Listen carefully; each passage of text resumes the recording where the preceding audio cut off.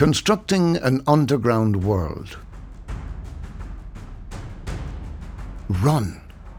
For a moment the boy remained frozen, staring wide-eyed at the thundering horsemen. A harsh wrench on his arm shook him into motion, as his mother's violent tug spun him round. He caught a final glint of the sun on the warriors' upraised weapons. Screams and shouts rent the air as they broke into a desperate, lung-bursting run. The breathless gasps and thumping feet all about told of others doing the same. But not everyone. Lifting his head, the boy caught sight of his older brother. He and two others now faced towards the approaching riders. Their eyes glistened with fear as they nervously thumbed their spears, bracing for impact. Buying time, his mother grabbed him again, and they rushed on. A few seconds more, and they were there.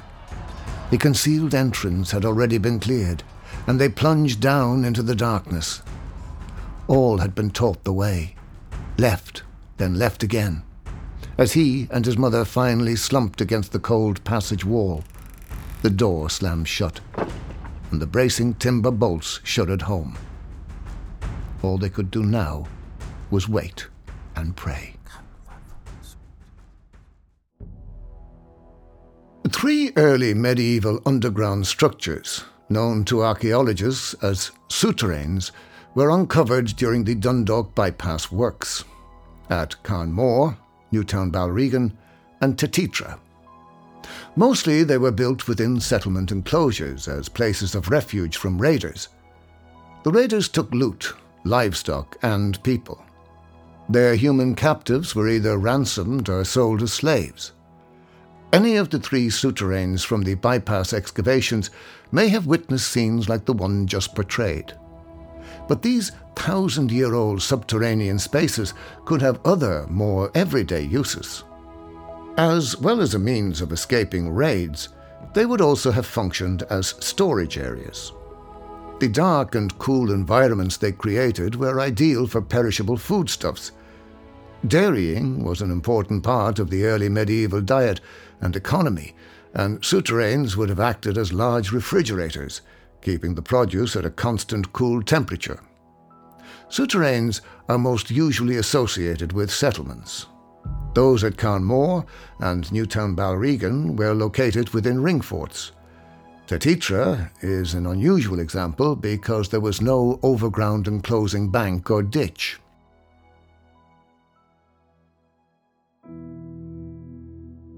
In order to construct their souterrains, the inhabitants first had to dig out a large, deep trench, big enough to contain the entire structure. Next, they built the stone sides of their structure within the trench.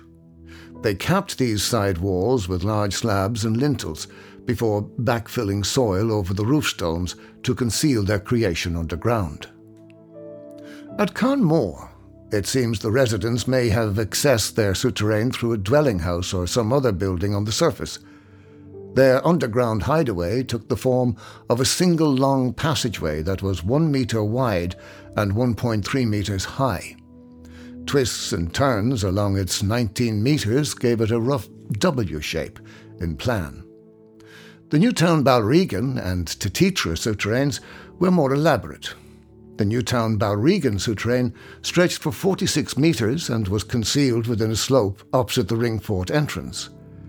It incorporated 6 distinct passages and 2 chambers along its winding length. Like Carnmore, the Tatitra souterrain was roughly W-shaped in plan, but it continued for at least 67 meters and boasted 4 long passages and 1 small circular chamber.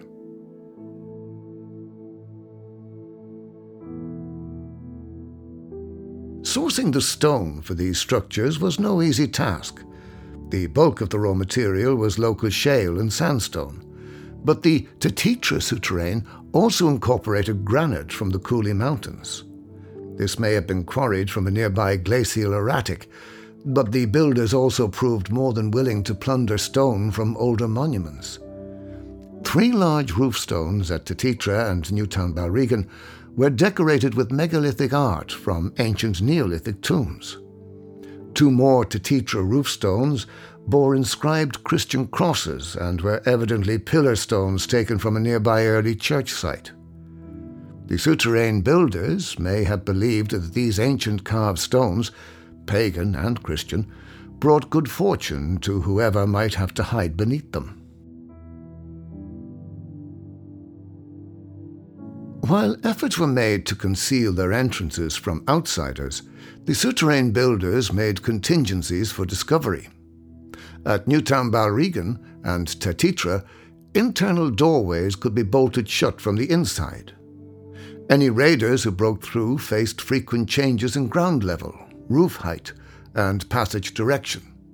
At Tetitra, the inhabitants designed one passage so it could only be accessed via a step and drop hole. Newtown Balregan's owners made the passage beyond one door roomy enough to stand upright, while any pursuers coming behind them would still be forced to crouch. Despite their very functional design, these souterrains were not without some comforts. Larger chambers offered more space for anyone concealed within. Wall niches were provided for candles or rushlights. Air vents shuttled in fresh air from the surface.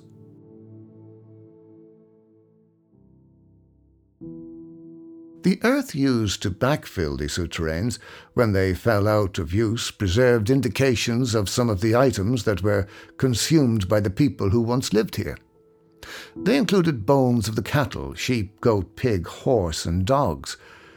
The sea was not far away, and there were also remains of oysters and fish. Fragments of pots told of food preparation and storage, while items like beads and stick pins spoke of personal adornment, and also more practical clothing items. A macabre discovery awaited in the soil and rubble that was used to backfill the Carn Mor souterrain after it went out of use. There, archaeologists uncovered the skull fragments of a young woman in her late 20s or early 30s. How she met her end, or how her remains came to be there, will forever remain a mystery.